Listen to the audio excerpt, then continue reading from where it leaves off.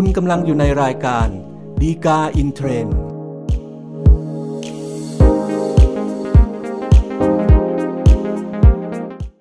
สวัสดีครับท่านผู้ชมท่านผู้ฟังทุกท่านนะครับกลับมาพบกันอีกครั้งกับรายการดีกาอินเทรนด์รายการที่นำสาระดีๆจากคำพิพากษาศาลฎีกามานำเสนอสู่ท่านผู้ชมท่านผู้ฟังทุกท่านนะครับอย่าลืมเช่นกันนะครับถ้าเกิดท่านต้องการติดตามสาระจากเราอย่างทันท่วงทีนะครับกดไลค์กด Follow หรือกดติดตามหรือ Subscribe นะครับแล้วแต่ว่าท่านรับชมหรือรับฟังเนี่ยทางช่องทางไหนนะครับสำหรับประเด็นและก็เรื่องราวที่น่าสนใจที่เรานำมาพูดคุยกันในตอนนี้นะครับก็เป็นเรื่องของการเข้าเป็นคู่ความแทนที่นะครับในคดีนะครับเพราะว่าปกติแล้วเนี่ยในเรื่องของการดำเนินคดีความต่างๆนะครับแน่นอนว่ามันก็ต้องใช้เวลาอยู่สักประมาณหนึ่งนะครับในระหว่างนั้นเนี่ยมันก็อาจจะเกิดเหตุการณ์ขึ้นได้ว่ามีคู่ความฝ่ายใดฝ่ายหนึ่งนะครับที่อาจจะถึงแก่ความตายขึ้นไปก็ทำให้มีความจำเป็นที่ต้องหาบุคคลอื่นเนี่ยเข้ามาเป็นคู่ความแทนที่หรือบางทีเราก็เรียกเป็นการรับมรดกความนะครับแต่ว่าบางครั้งเนี่ยมันก็อาจจะเกิดปัญหาขึ้นได้นะครับ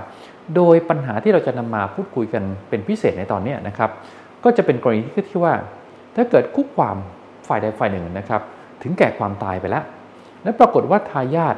มาขอเข้าเป็นคู่ความแทนที่เนี่ยเมื่อพ้นกำหนดเวลา1 ปีนะครับตามที่กฎหมายกำหนดไว้เนี่ย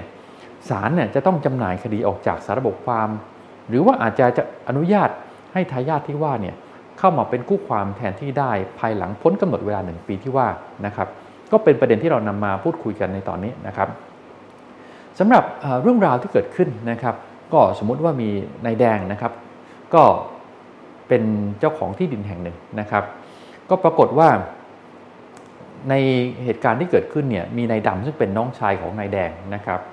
ก็ได้เอาโฉนดที่ดินเนี่ยไปทำการปลอมหนังสือมอบอำนาจเป็นลายมือชื่อของนายแดงก็ไปจดทะเบียนโอนขายที่ดินแปลงนี้ให้กับนายเขียวนะครับส่วนว่าจะเอาโฉนดไปได้อย่างไรหรือว่าไปทำอย่างไรที่ทำให้มีการปลอมเอกสารแล้วก็ขายไปได้นะครับก็คงเป็นอีกเรื่องหนึ่งแต่ว่าเอาละก็โดยสรุปเนี่ยก็ปรากฏหลักฐานว่านายแดงเนี่ยนายดำเนี่ยนะครับไปปลอมเอกสารที่ว่านะครับตอนหลังเนี่ยนายแดงก็ไปตรวจสอบพบเข้านะครับก็เลยมาฟ้องเพิกถอนนิติกรรมการซื้อขายนะครับที่ปรากฏชื่อของนายเขียวที่เป็นผู้ซื้อไปนะครับว่านิติกรรมที่ว่าเนี่ยมันทำโดยไม่ชอบนะครับก็ขอเพิกถอนการจดทะเบียนซื้อขายที่ว่าแต่ว่าระหว่างที่คดีเรื่องนี้นะครับกำลังดำเนินอยู่ก็ปรากฏว่านายแดงก็เสียชีวิตเสียก่อนนะครับโดยนายแดงเนี่ยครับก็มีทายาทก็คือว่าชื่อนายเหลืองนะครับแต่ปรากฏว่าในเหลืองซึ่งเป็นบุตรแล้วก็ตอนหลังเนี่ยก็ได้มีการขอให้ศาลตั้งตัวเองเป็นผู้จัดการมรดกของนายแดงนะครับก็มาขอเข้าเป็นคู่ความแทนที่ของนายแดงเนี่ยเมื่อพ้นกำหนดเวลานับแต่วันที่นายแดงเสียชีวิตไปเรียกได้ว่าก็ร่วม2 ปีแล้วนะครับก็เลยเป็นเหตุที่มาของเรื่องราวที่เกิดขึ้นก็เพราะว่านายดำก็คัดค้านแล้วครับว่าการขอเข้าเป็นคู่ความแทนที่ของนายเหลืองในกรณีนี้นะครับเข้ามาพ้นกำหนดเวลาที่กฎหมายกำหนดไว้นะครับเพราะฉะนั้นเนี่ยก็ขอให้ศาลเนี่ยจำหน่ายคดีออกจากสาระบบความนะครับงั้นในประเด็นที่เกิดขึ้นเนี่ยนะครับจริงๆแล้วเนี่ยเรื่องของการเข้าเป็นคู่ความแทนที่ที่ว่าเนี่ยการที่กฎหมายกำหนดไว้นะครับก็เพราะว่าคดีความที่มันมีการฟ้องร้องคดีที่ศาลเนี่ยมันก็จำเป็นต้องมีตัวบุคคลที่มีชีวิตอยู่แล้วก็มีสิทธิหน้าที่ต่างๆนะครับที่จะผูกพันตามกระบวนพิจารณาแล้วก็ผลของคำพิพากษาที่มีตัวตนอยู่ด้วยนะครับเพราะไม่ฉะนั้นเนี่ยตัวคดีความมันก็ไม่สามารถที่จะผูกพันด้วยบังคับได้นะครับเพราะฉะนั้นก็เลยจำเป็นที่ต้องมีคู่ความอยู่ในคดีเนี่ยโดยตลอดนะครับเพราะฉะนั้นเวลาที่มันเกิดปัญหาขึ้นมาอย่างเช่นเรื่องราวที่เกิดขึ้นในคดีเรื่องนี้นะครับกฎหมายก็กำหนดไว้นะครับว่าถ้าเกิดว่ากรณีที่คู่ความฝ่ายใดฝ่ายหนึ่งถึงแก่ความตายเนี่ยนะครับในประมวลกฎหมายวิธีพิจารณาความแพ่งมาตรา42นะครับก็กำหนดไว้ว่าให้ศาลเนี่ยเลื่อนการนั่งพิจารณาไปก่อนนะครับจนกว่าจะมีทายาทผู้จัดการมรดกหรือว่าผู้ปกครองทรัพย์มรดกที่ว่านะครับมาขอเข้าเป็นคู่ความแทนที่นะครับโดยประเด็นปัญหาก็คือว่าในมาตรา42 วรรค 2นะครับก็กำหนดไปด้วยนะครับว่าถ้าเกิดปรากฏว่าไม่มีบุคคลที่มีสิทธิ์ยื่นคำขอเข้าเป็นคู่ความแทนที่เนี่ยภายใน1 ปีนะครับนับแต่วันที่คู่ความนั้นถึงแก่ความตายเนี่ยก็ให้ศาลมีคำสั่งจำหน่ายคดีออกจากสาระบบความนะครับแล้วก็นอกจากนั้นก็จะมีมาตรา 132กำหนดไว้ด้วยนะครับโดยในอนุมาตรา3ก็กำหนดไว้ว่าถ้าเกิดว่าไม่มีผู้ขอเข้ามาเป็นคู่ความแทนที่ผู้มรณะนะครับภายในกำหนดเวลาที่กำหนดไว้ในมาตรา42ก็คือ1ปีนับแต่วันที่คู่ความนั้นเนี่ยถึงแก่ความตายมาตรา132ก็กำหนดให้ศาลเนี่ยจำหน่ายคดีออกจากสาระบบความด้วยเช่นกันนะครับซึ่งตรงนี้แหละครับเป็นจุดของปัญหาในคดีเรื่องนี้แล้วก็เป็นที่มาของข้อต่อสู้ข้อโต้แย้งของนายดำที่ว่าการที่นายเหลืองเนี่ยมาขอเข้าเป็นคู่ความแทนที่รวมๆ2ปีนับแต่วันที่นายแดงถึงแก่ความตายแล้วเนี่ยมันก็พ้นกำหนดเวลาตามที่กฎหมายกำหนดไว้นะครับแต่ว่าในเรื่องของการกำหนดการเข้าเป็นคู่ความแทนที่ต่างๆนะครับจริงๆแล้วเนี่ยก็เป็นเรื่องของกระบวนพิจารณาอย่างที่เราพูดคุยกันก็เพื่อว่า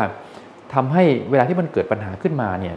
ถ้าเกิดคดีความมันค้างอยู่แล้วก็ปรากฏว่าไม่มีใครสนใจที่จะเข้ามาเป็นคู่ความแทนที่เลยถ้าเกิดปล่อยให้คดีมันค้างอยู่อย่างนั้นนะครับมันก็คงทำให้รกโรงรกสังแล้วก็เป็นปัญหาของคดีความที่มันไม่มีจุดสิ้นสุดนะครับกฎหมายก็เลยกำหนดช่องทางไว้ว่าให้ศาลเนี่ยสามารถสั่งจำหน่ายคดีได้นะครับเมื่อพ้นเวลาที่กฎหมายกำหนดแต่ว่าการกำหนดลักษณะอย่างนี้นะครับจริงๆแล้วเนี่ยก็เพื่อเป็นมาตรการในการบริหารจัดการคดีที่ว่าแต่ว่าตัวกฎหมายเนี่ยคงไม่ได้เป็นบทบัญญัติที่มุ่งหมายให้เป็นข้อที่จะแพ้ชนะกันนะครับซึ่งเรื่องการแพ้ชนะกันด้วยลักษณะนี้นะครับเราเรียกเป็นการแพ้ชนะในเชิงของเทคนิคแล้วครับเพราะว่าจริงแล้วเนื้อหาสาระเนี่ยใครจะเป็นคนปลอมเอกสารใครไปโอนโดยไม่ชอบเป็นอีกเรื่องหนึ่งถูกไหมฮะ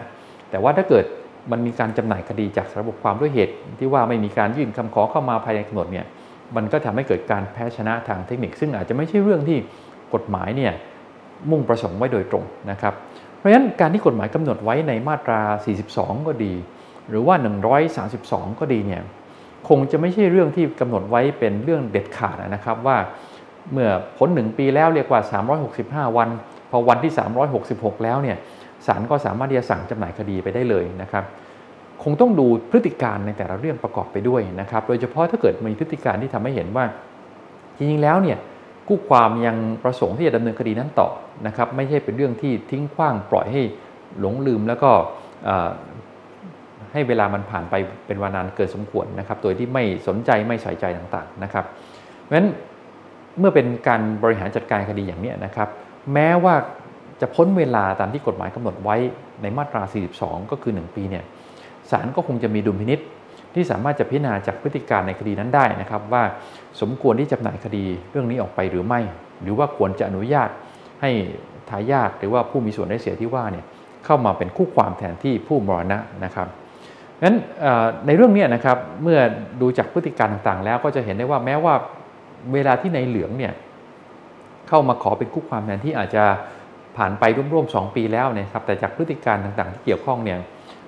ก็ยังเห็นว่าไม่ใช่เรื่องที่ทิ้งขว้างคดีไปซะทีเดียวนะครับก็ยังมีเหตุที่สมควรจะอนุญาตให้ในเหลืองเข้ามาเป็นคู่ความแทนที่ก็สามารถทำได้ไม่ได้ถูกผูกมัดบังคับว่าต้องจำหน่ายคดีเสมอไปนะครับเพราะฉะนั้นโดยสรุปสุดท้ายนะครับก็ผมพอบอกได้ว่ากรณีที่คู่ความเนี่ยถึงแก่ความตายนะครับแม้ว่าทายาทหรือผู้มีส่วนได้เสียนะครับจะขอเข้ามาเป็นคู่ความแทนที่ผู้มรณะเมื่อพ้น1ปีนับแต่วันที่คู่ความนั้นถึงแก่ความตายนะครับศาลก็มีดุลพินิจนะครับไม่จำเป็นต้องจำหน่ายคดีออกจากสาระบบความเสมอไปนะครับแล้วก็อาจจะอนุญาตให้ทายาทเนี่ยหรือผู้มีส่วนได้เสียเข้ามาเป็นคู่ความแทนที่ได้แม้ว่าพ้นกำหนดเวลาตามที่มาตรา42กำหนดไว้ก็ตามนะครับสำหรับรายละเอียดในคดีเรื่องนี้นะครับท่านสามารถศึกษาแล้วก็ดูได้จากคำพิพากษาศาลฎีกาที่2953/2564ครับก็เป็นครบถ้วนครับสำหรับรายการฎีกาอินเทรนด์ในตอนนี้นะครับอย่าลืมเช่นกันนะครับถ้าเกิดท่านต้องการติดตามสาระจากเราอย่างทันท่วงทีนะครับกดไลค์กด Follow หรือว่ากดติดตาม Subscribe นะครับแล้วแต่ว่าท่านรับชมรับฟังเนี่ยทางช่องทางไหนนะครับอย่าลืมกลับพบกันใหม่ในตอนหน้านะครับซึ่งเราคงจะพยายามสรรหาสาระที่น่าสนใจจากคำพิพากษาศาลฎีกามานำเสนอสู่ทุกท่านเช่นเคยครับพบกันใหม่ในตอนหน้าครับสวัสดีครับ